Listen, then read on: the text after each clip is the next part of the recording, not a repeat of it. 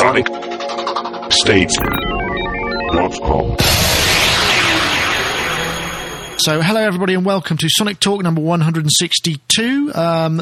If you're listening live, welcome, because you can listen live. For those of you who don't know, if you've just come to the show and you're wondering what I'm talking about, go to sonicstate.com/live, 4 p.m.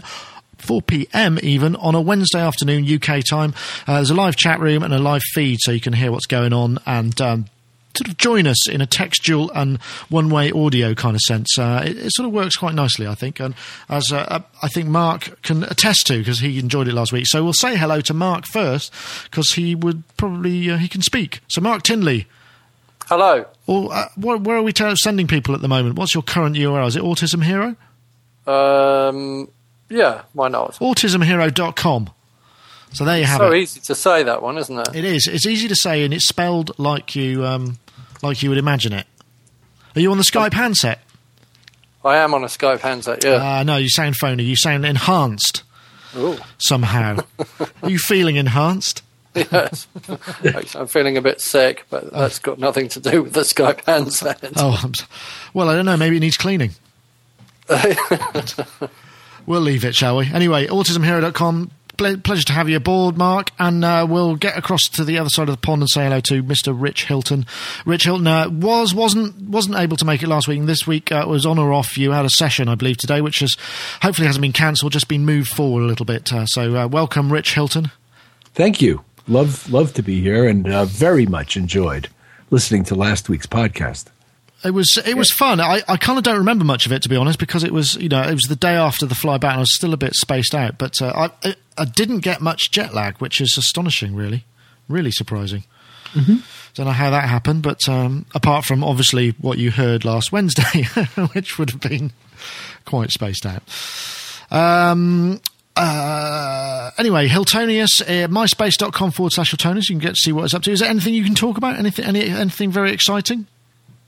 I'll be recording a bass guitarist today, and I'm kind of juggling 3 different really good input path concepts in my mind, trying to decide which one I want to use. That's my biggest problem today. That sounds like a good problem to have. What is your current? Where are you kind of currently? Is it top of your list? Let's get it straight to music tech, shall we? Before we wander off. Today, what I think I'm going to do with the bass guitar is plug it directly into the API 512C. Yeah. I'm going to take that out into either the vintage Neve 33254E, I think it is, compressor, or the Demaria Labs tube compressor. I haven't decided which compressor I want to use yet. I'm leaning towards the Neve. And straight in. Can't you just do all of them and record them all separately? You mean actually mult the audio signal? Yeah. Nah. Don't want to. Nah, just yeah. No thanks. Go straight for it. Well, fair enough. Just too gray. Then everything sucks in my mind. Then I question everything. Once I'm multing audio signals like that, I could split it. I could split the signal and take it into 2 completely separate audio pads in a more elegant way than just multing it in Apache Bay, and I could find a way to do that. Yeah, but no, I'm the thing about the 3 pads I was considering, is that they all are going to work spectacularly well, so it really almost doesn't matter. Uh-huh. What kind of bass guitar do you think it's likely to be, if that's not a leading question? Yeah, I don't know. Don't know. One with 4 strings, hopefully. Could be. These days, you're on a good 50-50 on that around here. Yeah, and in New York, you might be like 80-20 against. Seriously, all those bass guitarists come in with basses with tons of strings on them. Yeah. 5-6 string basses quite often. I just want to be a guitarist, Scott. 5 might be the most common these days. Yeah, maybe you're right. I suppose the low B is always handy, isn't it? They like it, but you know what? The low E never sounds the same on those basses. I think you're right. It doesn't, does it? It always sounds somehow lacking. It just doesn't do that thing it does on a 4-string bass, the low E. I would agree with you there. And bass players love that low E. Yeah. And who doesn't? No, I love it. But that's a very interesting point. I wonder, there's probably some mechanics and physics and all sorts of stuff tied up in that. But I digress. Let's get on to our next and final guest. PJ can't make it. He's having some technical issues his end that he can't figure out, which is a shame. But Dave Spears, g4software.com. Welcome. Hi. So, did you buy the Buchla modular on eBay then? No. 75 grand? Seems a little bit, I don't know, ambitious. Yeah. In fact, weirdly enough, I've played with a couple of them, and I was like, dude, if I knew how much that was worth at the time. I'll tell you what, it goes for anything like that. I know, but now you could probably just sell your fingers. Yeah. You could probably get $1,000 for a finger that's touched a Buchla modular that's worth 75 grand, surely. Yeah, it's kind of worth more than $1,000 to me. Yeah, I suppose. Yeah, not really. But yeah, very, very, very unbelievable. Yes. While I'm still here, Dave Robinson just sent me an email. He sent an email to Audio Ease. If anyone remembers last week when I spoke with Arjun van der Schoot from Audio Ease, makers of Altiverb, he said, and Speakerphone, Aaron from Audio Ease replied to Dave Robinson, yes, we listened to one of the Sonic State podcasts to create a preset for Speakerphone called Skype that recreates the sound of someone joining the podcast over a Skype connection. Best regards. How about that, eh? Wow. So we have been immortalised in some digital form. So there is an impression. Not an impression. What do they call them? Impulse. We've been impulsed. Oh yeah, impulse. Yeah. There's an impulse of. I feel like they could put that on. They could put that on a CD or something and send it into space on a probe, and we'd be immortalised like the Mars thing. Here I am wondering if we're going to be able to use any of this stuff in 20 years. Well, that's very true. We're sending it into space. Yeah, whatever. Well, today, apparently today's quite a big day. Apparently, many people are heralding this as the day everything changed and everything. Because isn't Apple supposed to be announcing its whatever it may be, iPad, iTablet? I quite like ibuprofen actually as an idea for the or iSpirin. Something tablety and a tablety kind of gag there. So, yeah, I guess in a couple of hours we'll know whether or not it's going to make any difference to people like us or whether it's just another thing that fits somewhere between your phone and your laptop. Just what you need, another device. But we'll see. Anybody excited or could you care less? Woohoo! Rich, I can tell there's excitement in your voice. Maybe they're bigging it up a bit more in the US than they are over here. It's not that they're bigging it up. There's just a lot of speculation. I mean, on here and elsewhere. And I enjoy the speculation and the anticipation. I wonder what they'll show. I have a feeling it's going to be a big old iPod Touch. You reckon? That'd be kind of funny, wouldn't it? Well, I mean, I don't think they're going to call it an iPod Touch, but I think functionally it's going to be. It may even replace the MacBook Air. I'm interested to see what they do with their product line, especially as related to the Air. I don't know how popular a product it is, but this sort of conceptually seems like merging the MacBook Air concept with the iPod Touch concept, if it's what I expect. Yeah, I mean, we'll see. I mean, it's not something that's... I'm more interested in... I want a Mactopus. That's what I want at the moment. I don't want any of this crummy, underpowered stuff. I want something that can really whiz through all the video stuff. Because one thing I have realised this week is I need more computing power in the office because I'm sitting here waiting for things to render. And it's I just feel it's a waste of life. Agreed. And I want... So I'm hoping that I can get myself one because I really would like to have an 8-core 3 gig, please. If anyone's listening. And I was talking to a chap. I go to an adults with Asperger's meeting on Tuesday nights at the beginning of the month. Uh-huh. And there's a chap there who I was talking to who's also another man with Asperger's, as would be in one of those kind of meetings. And he said he just bought a new computer with 96 gigabytes of RAM in it. Wow, that's useful. Oh, my God. And he's actually designing the airflow around a MotoGP race bike. So he uses it to calculate what the airflow is around the fairing and the engine and the everything about it. Which I thought was quite fascinating as well. And he said he didn't really have enough RAM. And the RAM modules were costing him, I can't remember how much he said now. I think it was like $1,000 for a RAM module. They come in like huge chunks or something. Wow, maybe the RAM costs $3,000. 96 gigabytes of RAM, would that cost $3,000? That sounds like it's fairly likely, doesn't it? Right. Sounds and he cheap. said he really needed twice that amount to run this program that he was running, so he was going to have to buy some more. I was just like, oh my God. Wouldn't it be quicker and cheaper just to ride around on a track with somebody in front of you with a kind of a smoke stream just pouring over, and you can video it or something? Probably not. I don't know. Well, I said to him, what do I know about aerodynamics? Well, I was asking what happens when you throw a bike into a bend. Doesn't all the air pressure change? And he said, yes, of course. So I was like, okay. So he designs all sorts of interesting aerosol kind of things, and anything that atomizes air, anything that has atoms flying around in air. Wow. That's 96 gigs of RAM. I could do something. I could do about half of that, I reckon. But anyway, I suppose that's we're wandering a little bit, aren't we? Oh, the other thing that came out, Beat Kang's Beat Thang seems to be a real thing, which for those of you who know what I'm talking about might be excited. There's a really good video. I posted it on Sonic today of a sort of trailer for that. What else? Logic 9.1 came out 64-bit. I was chastised over Twitter by a chap who said, I can't believe you missed this. I said, I was a little bit preoccupied with NAM. And it's not that big a deal, is it? Because that's about all I could see as a... No, straight up. I was running out last week. This is a big deal to me if they could make it work. Oh, right, cool. Really? Okay. Yeah, you know what? You were talking all romantic about Mactopus, so I've got my 3.2 gigahertz Mactopus, and I still can't run a decent drum kit, an ivory piano, a decent bass patch, and a sampler without getting out of memory alerts, panicking alerts and crashes and such. And this is the third computer I've bought in pursuit of doing this one thing. Just give me a piano trio live in MIDI, please. and I'll move on. And what happens is, particularly it's Ivory, but the drum programs tend to eat a bunch too. What happens is the total amount of RAM allocated to the host program is shared across everything you open in it, at least in RTAS world. So, and probably in VST and AU world, but I'm not sure. But in any case, the program doesn't grow past a certain point to accommodate the things you open.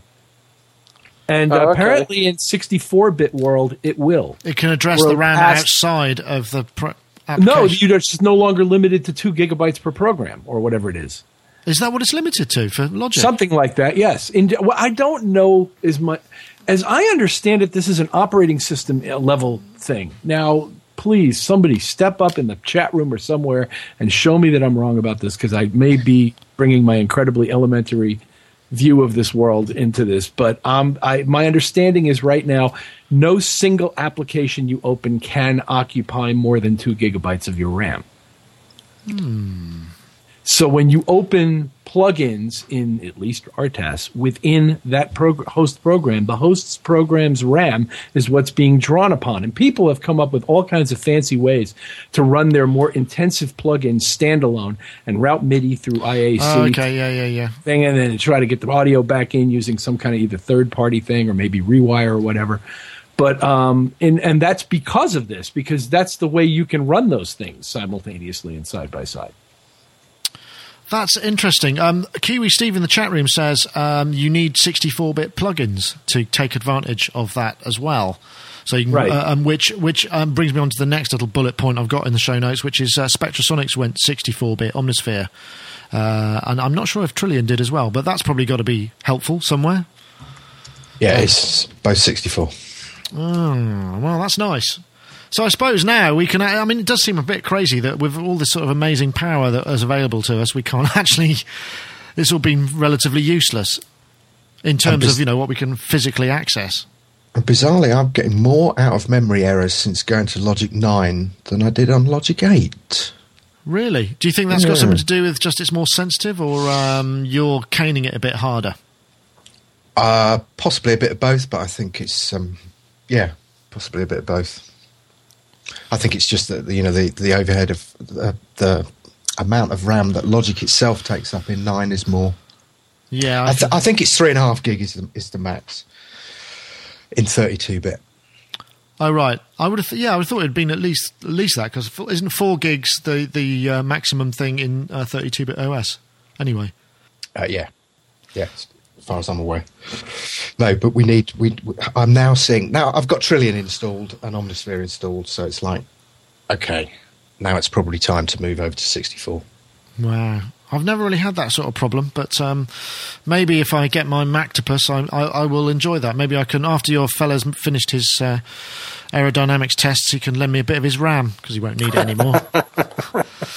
I've got some more things in the list. One of them was a NAMM U-Rock digital guitar, which I've just suddenly, with a slight sinking feeling, realised I haven't prepared for, although I can vaguely remember what there was about it. Anyone want to do that?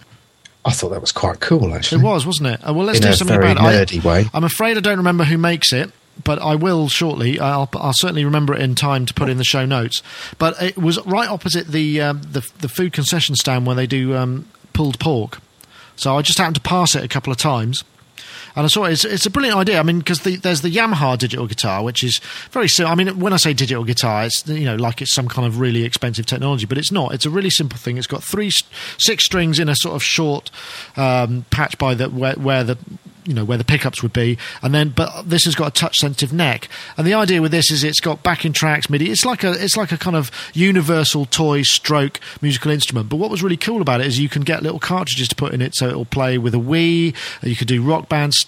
It's got all, and it just seemed like a really good idea because just for fun, inputting stuff, and you could use MIDI on it. It's got USB. It's got built-in audio, stuff. It just kind of looked fun, and I think it's going to be under $200. It's got to be a winner, hasn't it? For $200, quite like the sound of that. I was going to buy one of the Yamaha ones. Yeah, well, the difference is, because I asked him what the difference between it and the Yamaha one was. I'm not sure if that stayed in the video or not. I can't remember where I left it in or not. And he said the Yamaha obviously has a discrete switch for every string and fret position on the neck, which obviously is kind of a lot of moving parts to worry about. And also, but what they have is touch sensitivity on the neck. So you don't, it's got ridges where the strings would be, and so it feels like strings. Obviously, they don't move. And that's basically the difference. I mean, I didn't get a chance to play it, so I don't... String bends on it, then? Pass. Didn't get a chance to check it out, I'm afraid. But it's got onboard sounds. It does that really cheesy sort of tremolo thing, doesn't it? I think it did do a cheesy tremolo. It did a lot of things, but it looked like fun anyway. It did definitely look like it could be a useful thing if you just want to twang some MIDI input. And there's no, well, I don't know if there's any delay, because again, I didn't get a chance to play it. But they're going to do it in loads of different body shapes, and they commented. There's been a few comments on the video on Sonic, and they've been.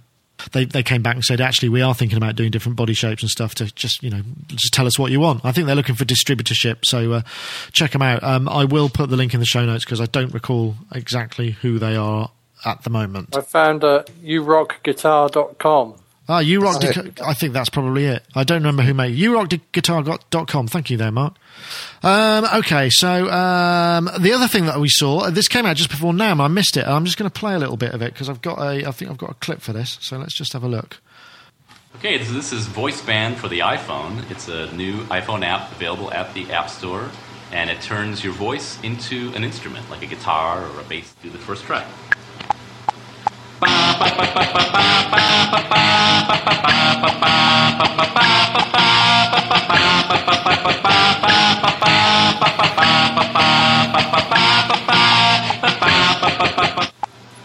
I want to run away.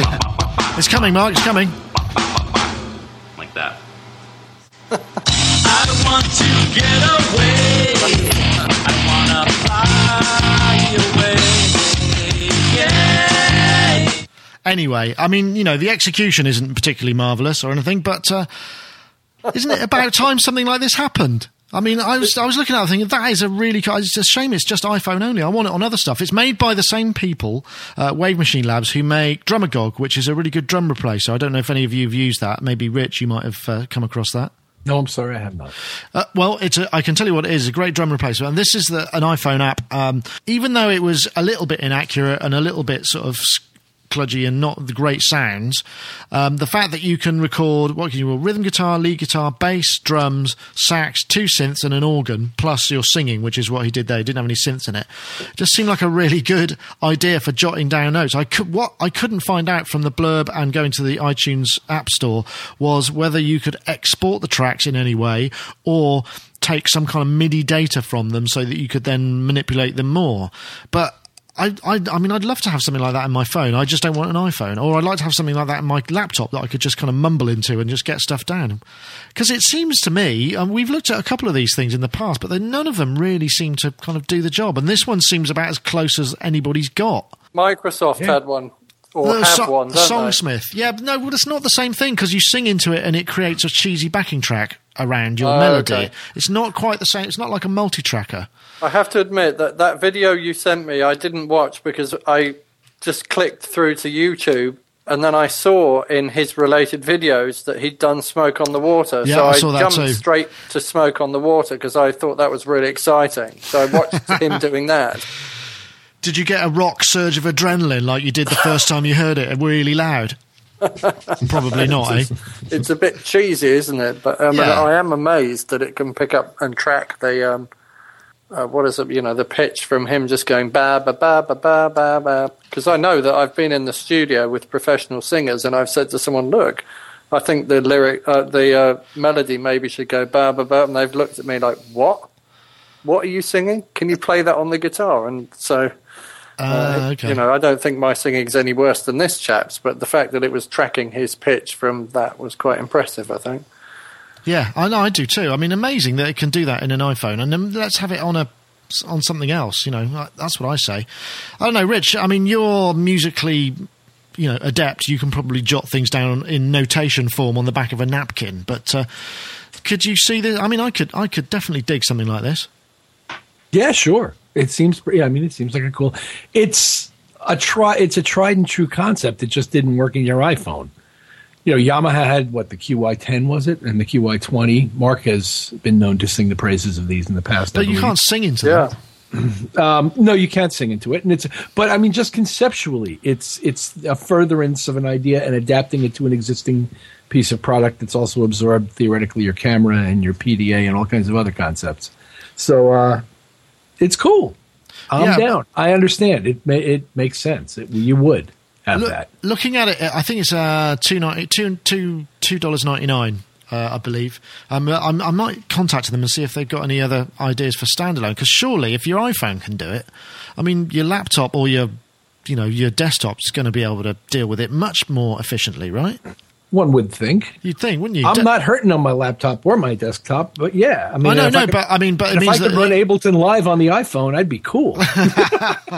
Well, maybe you'll be able to run it on the iPad, iTab, whatever it may be, possibly. And if you could hook your iPhone up to some of those Korg Nano controllers, now you're talking. Ooh, yeah. What you need is that Akai, what was it, IPR 32. That was...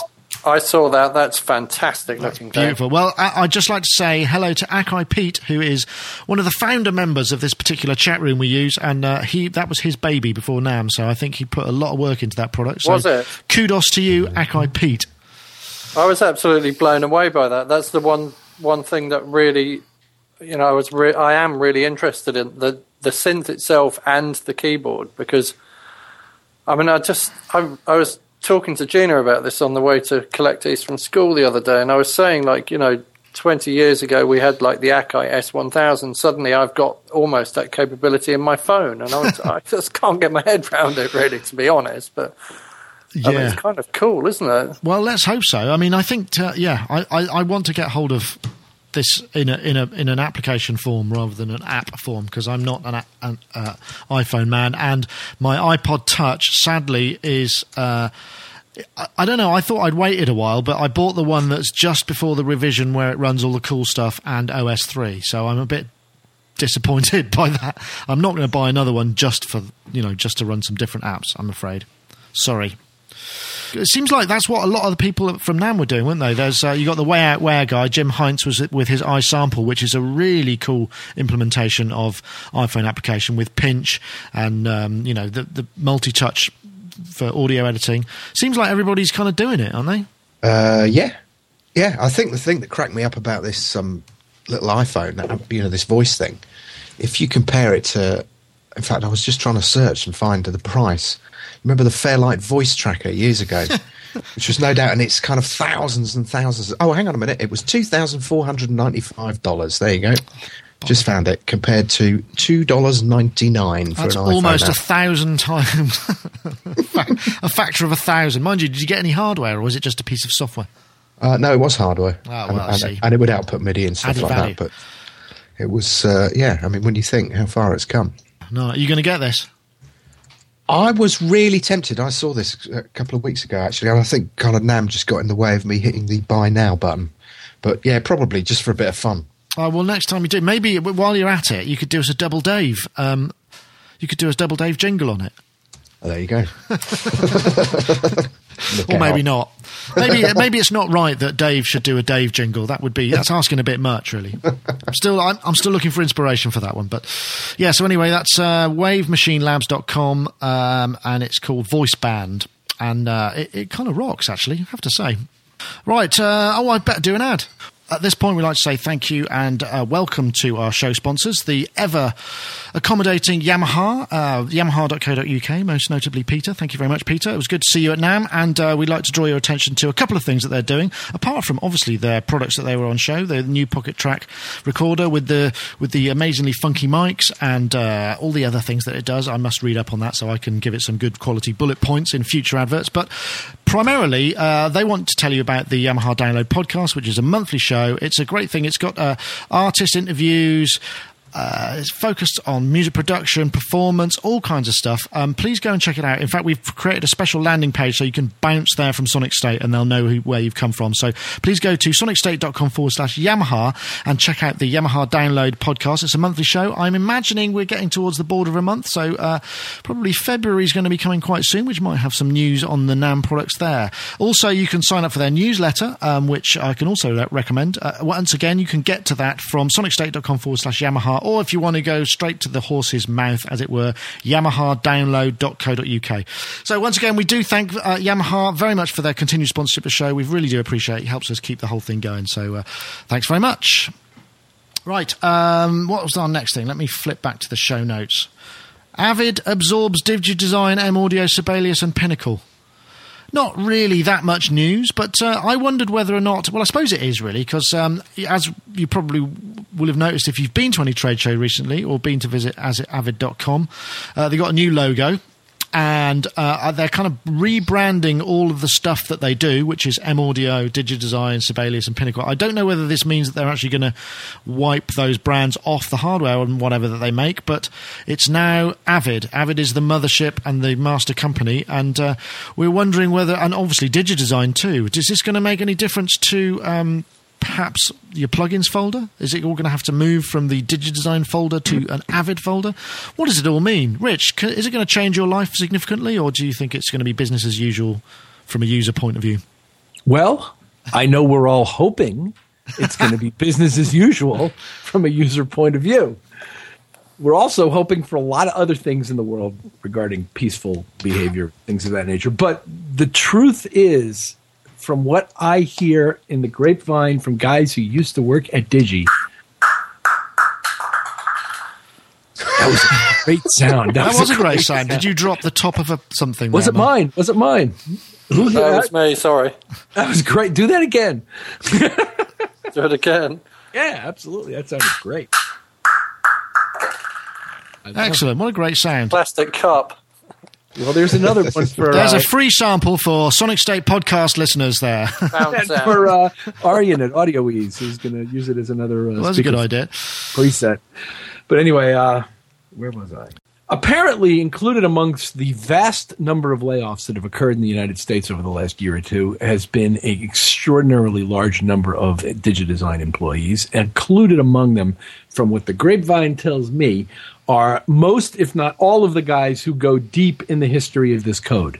That makes me nervous. That, along with the fact that it took them 6 months to get a somewhat buggy version of an approved Pro Tools out after Snow Leopard was released, leads me to the inescapable conclusion that things aren't what they once were. Now, how bad will they get and such, I don't know. I'm not predicting doom and failure, and from what I listened to what Dave told me on the podcast last week about his experience of those guys, and it doesn't look like they're running out of any money, and this was all just sort of a sensible logistical decision, and I hope that's true. I really do. It's got to be cheaper to have a single brand, presumably. And I guess, with a company with as much of a global reach as theirs, with as many different brands, it's going to make some kind of sense, easier to push it out. But I have to confess, the thought of losing the DigiDesign brand just seems like a huge waste of, of kind of goodwill and all the stuff that goes with it, or whatever. Just seems like it's going to be kind of a lot of hard work to educate everybody. But maybe, I'm sure they've been doing a lot of work figuring out what's going to work and what isn't, and I'm just making kind of idle speculation. So I'm sure it's done for the right reasons, surely. Well, I'm sure it's done for reasons that relate to survival. Yeah, well, we can't forget that it's tough for everybody at the moment, and some kind of streamlining and normalisation has got to happen. You know, there's no room for much. You've got to trim the fat, really, haven't you? Otherwise, it could be end of, for not necessarily for Avid, but for lots of people. We're all doing it, really. So, I read today that the recession is officially over. Hooray! Great. I think it was on moneysavingexpert.com. I'm sure it was, actually. Yeah. Well, I mean, that'd be great if it is, but it's still, I think it's probably, it may well be officially over, but the effects of it certainly aren't, because, people have been making all sorts of adjustments, and now they're kind of living again within their means, I suppose. I don't know how it works, but, I mean, hopefully it's just one of those corporate shenanigans that just will make sense, but we can't see the sense of it being just on the ground rather than viewing it from an extremely high viewpoint with big strategies and stuff, so I do hope so. What else have we got? I got a really cool, I'm going to play this because I just really like the piece of music they use in the advert. I don't know who it is.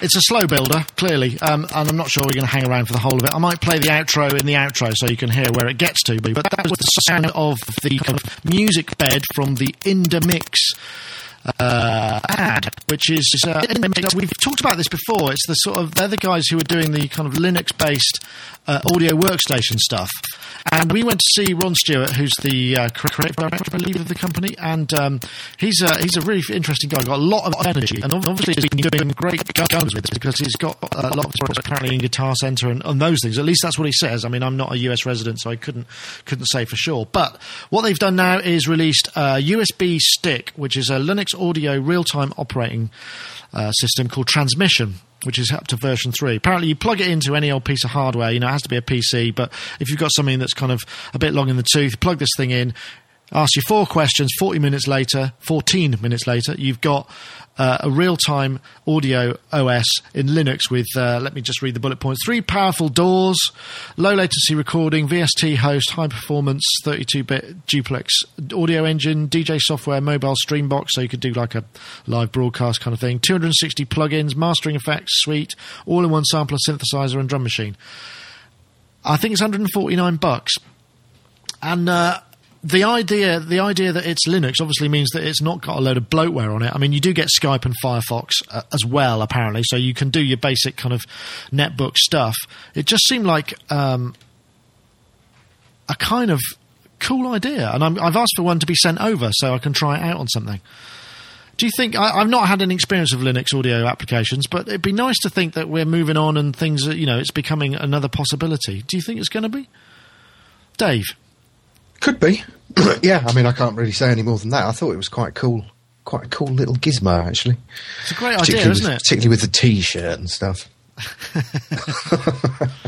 But yeah, good price. Yeah, it'll be interesting to see how it's kind of taken up by other, developers, instrument developers and such like. But it's quite interesting from what I can tell, because obviously this is I don't know whether it's based on any open source operating system, but essentially, presumably, a lot of this stuff is probably freeware as well. And so they've just put it all together in a package. And if they're selling it, $149 seems cheap until you kind of think about what you're getting. And maybe it's actually expensive. But I can't tell. Seems like a good idea, though. But I mean, I suppose that my point is not that it's a bad deal. It feels like a good deal even when you take that into consideration. Yeah, it was a very cryptic ad, really, wasn't it? Yeah, I like the music, though. Yeah. I thought the music was great. And I'd like to think and hope that all of that was produced entirely using the Linux audio, the Indamix operating system. I was kind of waiting for that caption, actually. I was would have made hooked by the music and thought, come on. But they didn't say it, did they? No, they didn't. Maybe they should. Maybe we should find out. Maybe I should do some investigative journalism and find out, and then we'll probably find out it was done on Pro Tools or something. Yeah. God forbid I actually have to do any work. I mean, who do you think I am? I've tried some Linux audio applications out, I think. I'm pretty sure they were Linux audio applications. If I'm right in my memory serving me correctly, they've got this format called LADSPA plugins, LADSPA, I think. Oh, yeah, that rings a bell. Billions of them. Well, I'm going to get hold of this, and I'm going to give it a try. And I really want it to work. I just sort of have a feeling that because I mean, when you think you can put it on a netbook or something, that's kind of cool, isn't it? I mean, because netbooks, as far as I can tell, most of them are really quite underpowered. You can very, very rarely get them with any more than a gig of RAM, and the processors are always about the same speed, which is like 1.2 gig, something like that. But I guess because there's not a lot of other stuff going on in this OS, it can devote more and more of its resources to the real-time aspect of it, which is kind of what you want, isn't it? I run Fruity Loops on a netbook, and it's a 1.6 gigahertz with 1 gigabyte of RAM, an Atom processor, and that works all right as long as on Windows 98. But I doubt that any sort of newer flavor of Windows would even run on this thing. So switching over to Linux, I imagine it would probably be really good, because there's still a certain bloatedness to Windows 98. Yeah, I don't know. I'm going to go for it. I mean, I think it's going to be a long way off before it becomes a serious tool that somebody like Rich would use in a kind of commercial environment. But it could be something that was cool. You could just sit on something very small. I don't know, Rich. Well, consistent with the last discussion, I am looking in my mind. I'm always in the back of my mind thinking, well, what happens if the rug gets pulled out from under me? Like, what could be my next move if I had to make one in terms of DAW? And in pursuit of that concept, at one point, I began to think that what I wanted to do was try running some Linux. When I saw some decent Linux DAW show up in our show notes one week, I went into the studio and I started thinking about running Linux as a virtual machine in parallels, like I do Windows, and check it out. I don't know. I don't have any particular feeling pro or con, except it's supposed to run a lot leaner than most of the other operating systems, and that's got to be good. And I don't know what's next. I'm enjoying a lot of different things right now. I still love to use Pro Tools. I enjoy Logic Electric and Live. I'm sure Digital Performer is great, and Cubase is, I'm sure, working flawlessly by now. And let's not forget Sonar. Sonar is chugging along there. As far as I can tell, they've got a lot of serious stuff in there, which I kind of want to try it out. But I tried. I spent a half an hour at the Sonar booth at AES, and it was so quick that I ran up against things I do every day that it won't do. Oh, really? They were like, "Wow, really? Wow, that would be cool." It's like, really, you guys can't do that? I just want to arm five tracks that are not necessarily right next to each other into record in one keystroke. Can't do it. Or assign them to one bus. Can't do it. I mean, you gotta. It's keystroke city over there for any kind of serious work. It's a lovely DAW, though. It looks marvelous. I'm sure it sounds. It's got some great functions, but yeah, and apparently hosts a bunch of wonderful instruments. But I can't. I've heard that too. Well, I guess that's the thing, isn't it? Because as you kind of go further and further down the path that you found yourself on with DAWs. I was talking to the Presonus people about this. With a Studio One DAW, it's a hard sell to get people to switch DAWs. I mean, there have to be some pretty compelling reasons to do this, and free doesn't necessarily cut it as the primary reason, right? Or low cost. Although they're all pretty good at this point. Yeah. So even as bad as you're going to do for free now, it's probably pretty good. Yeah, if you're using something that runs under either Apple's OS or Windows, and your OS otherwise works fairly well. Yeah, you're going to do fine, really, aren't you? I mean, there's nothing that's going to stop you making records. My understanding of Linux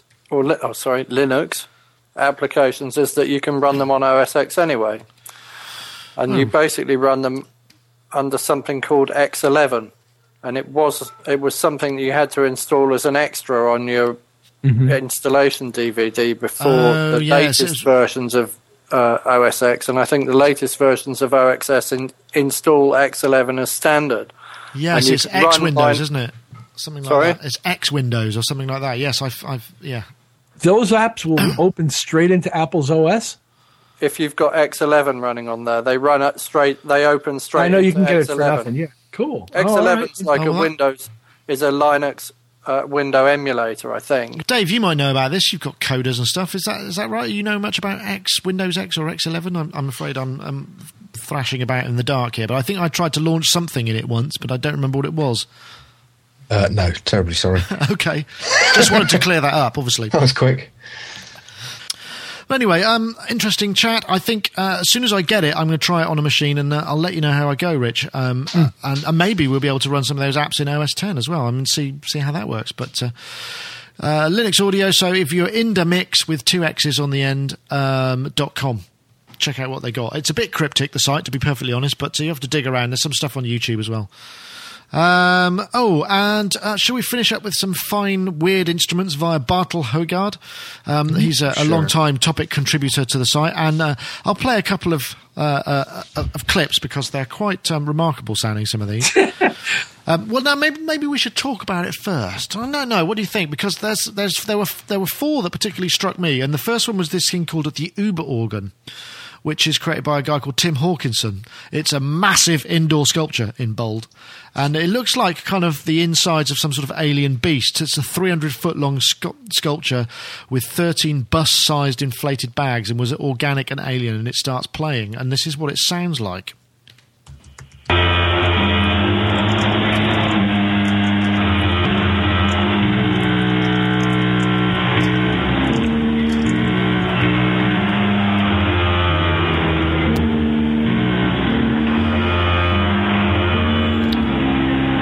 Well, it does say that the instrument's weird, so that was pretty weird. But it's like a kind of organic, floaty organ. In fact, there's quite a lot of organs in this particular one. I quite enjoyed that. But the other one was the world's largest instrument, which is the Great Stalacpipe organ, which that was quite cool. And does anyone have a favourite here out of any of these? For me, it was the C organ. Actually, the C organ looked like a really nice idea, but essentially it's been created in Zadar in Croatia, and it's created by Grim Ugly Concrete Walls. But it's basically where the sea laps up against the jetty, or the I guess it might be a pier or some kind. It blows air through these various notes, and you can enjoy the music of nature. I mean, it was rather loud. And I thought it would be quite nice unless you happen to live anywhere nearby, and then it might get really, really annoying. But it was quite ambient. Yeah. It sounded quite nice and ambient. It was, the ambient, that's true. It was ambient. As opposed to the other one, which really sounded like my stomach after a night of drinking and Vindaloos. But there's some crackers here. I like the Stalag organ. This one. I mean, I'm sure this must be an April Fool. I'll play this because it's got a clip from Ripley's Believe It or Not. Here in Virginia, 164 feet below the ground, is the world's largest musical instrument. An enormous, one-of-a-kind organ made from the stalactites hanging from the cave ceiling. No. Sounds nice, First discovered in 1878, the 480-million-year-old cavern remained unchanged until 1954. That's when scientist and musician Leland Sprinkle realized the stalactites produce musical tones when tapped. I'm sorry, I just started descended into infantile laughter when he's called Leland Sprinkle. I mean, yes, that's just. Of course. I mean, considering also when you consider sprinkle being a funny word, but when you consider how stalactites are formed, why the constant dripping of water, it's even more funny. But that sounded nice. It sounded like a marimba, didn't it? I've heard. How this did thing. he tune it? Have you? With sandpaper? Yes. I wasn't. The only thing I thought about this was, you know, the 480 million year old instrument. He just went in there with an angle grinder and just sort of ground them down until he tuned them. Yeah, until they got tuned, which seems a little bit irreverent somehow. But you've heard a guy it, Rich. named Sprinkle. Yeah, tell me. It sounds magnificent, and furthermore, I got a private tour of one of the caverns in Western Virginia once, and It was just this little 15-year-old girl tour guide, my wife and I, like climbing on these rocks. And I found these amazing spaces. And because we were alone, and my wife and I explained to her that I'm a little bit weird, I got to shout into and clap into and generally make noises into some of these spaces I would see. Ooh. And it was remarkable. It was an incredible. For me, it was like audio heaven. It was like the ability to be able to do that and not be in a tour with a dozen other people who are seeking to have you carted away by the police. I would have done it in the tour with the other people there. Yeah, well, there you go. But I probably wouldn't have. And getting the opportunity to do it on my own by myself like that was just fantastic. And along the way, I heard this thing. I'm guessing that perhaps the ears of the employees of Audio Ease might have just pricked up at this point, because I know that Arjun is generally a man about the world who tends to sort of seems to have the best job, as I can understand, in the world, where he just goes around to various spaces and records them. And it sounds like these spaces, the Luray Caverns, might be somewhere that he should investigate. Oh, so is Luray in Western Virginia or is that in Pennsylvania? Because I've been to ones in both.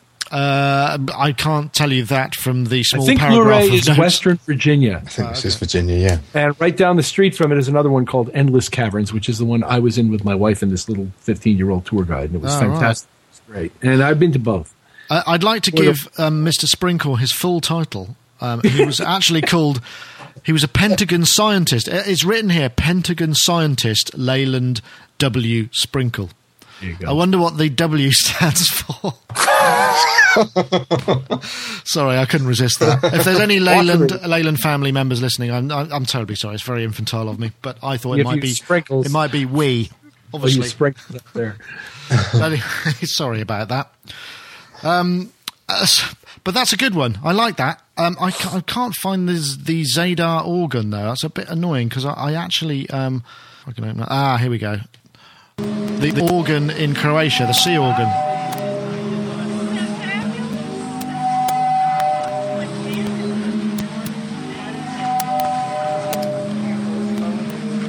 Right, I'll stop it there because Rich has to go to his session, do a job of work recording bass. Rich Hilton, thank you very much for joining us. Sorry, I didn't realise we were running out of time, but it's been a pleasure to have you aboard, and I hope it's not held you up too long. Thank you very much. Not at all. Thank you. I really enjoyed it as always.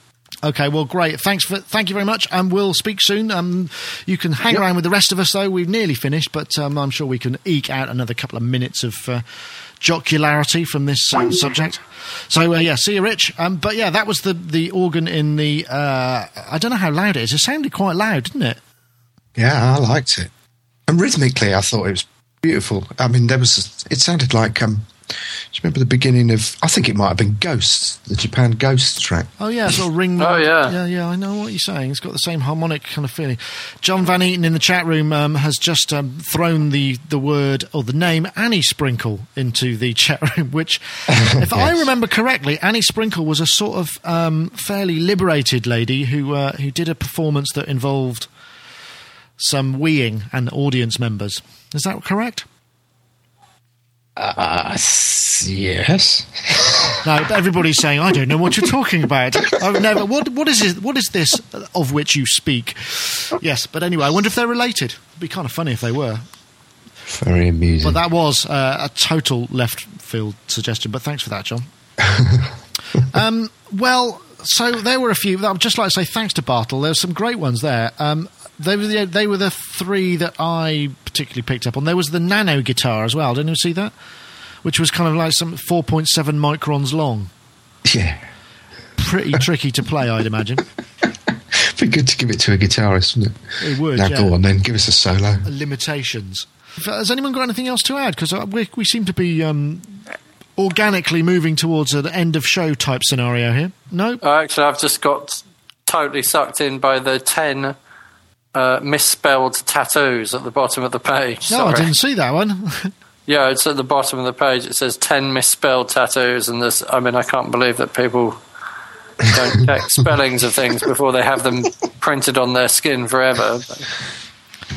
It says, only God will judge me, Juge. Oh. That's brilliant. I think he just did. Yes. Anyway... That's enough of that. I suppose we have reached the end of the show. I'd like to say thank you to everybody in the chat room for joining us. It was very kind of you, and it's been a lot of fun seeing the words whiz past. Remember, you can do that yourself next week, 4 p.m. UK time, sonicstate.com/live. Listen to us record the show live. That is pre-edit before I lose some of the stuff, which will get me into trouble. And also the things that make any of us look like fools, or certainly more fools than we're prepared to allow ourselves to be portrayed as. So please do come along, and I'd like to say thank you very much to my guests, live guests. Obviously, Rich Hilton has left the building. He's gone off to do some proper work recording bass through his API and vintage Neves. Lucky him, I say. myspace.com/Hiltonius. But we still can say goodbye to the existing members of the show. And first of all, we'll say goodbye to Dave Spears first, GeForceSoftware.com. Thanks very much for joining us. Thank you. Been a joy as ever, and I hope hasn't kept you too much from things that really need to be done, rather than this, which is just some fun. Not at all. Good. Okay, and also say thank you very much to Mark Tinley, autismhero.com. I hope you have a great week. Look forward to speaking to you again next week, I hope. Yes, thank you very much. I enjoyed it a lot. Good. I now need to go and buy a U-Rock guitar. If I think, I don't know where we can get them in the UK, but I think we should find out. So yeah, check them out. urockguitars.com. And yes, as John Van Eaton in the chat room says, yes, we have like 100 videos up. I think we're at about 92 or 3. There's a few more to come, but most of the stuff is there. We've got a couple of really cool guitar ones. We've got a tour of the Jackson Charvel range. We've got a chat with the people from Heritage Guitars, who, interestingly enough, they're all the old guys who used to work at the Gibson Custom Shop that left in 1985, and they continue to make these amazing guitars, like beautifully done. That's a really good one, and a bunch of other things too. So do come by. A lot of our stuff is obviously sonicstate.com/news, but we now have a guitar channel, so you can check out sonicstate.com/amp for all the guitar things. So thank you very much. That was Sonic Talk number 162. Thanks once again to our show sponsors, yamaha.co.uk.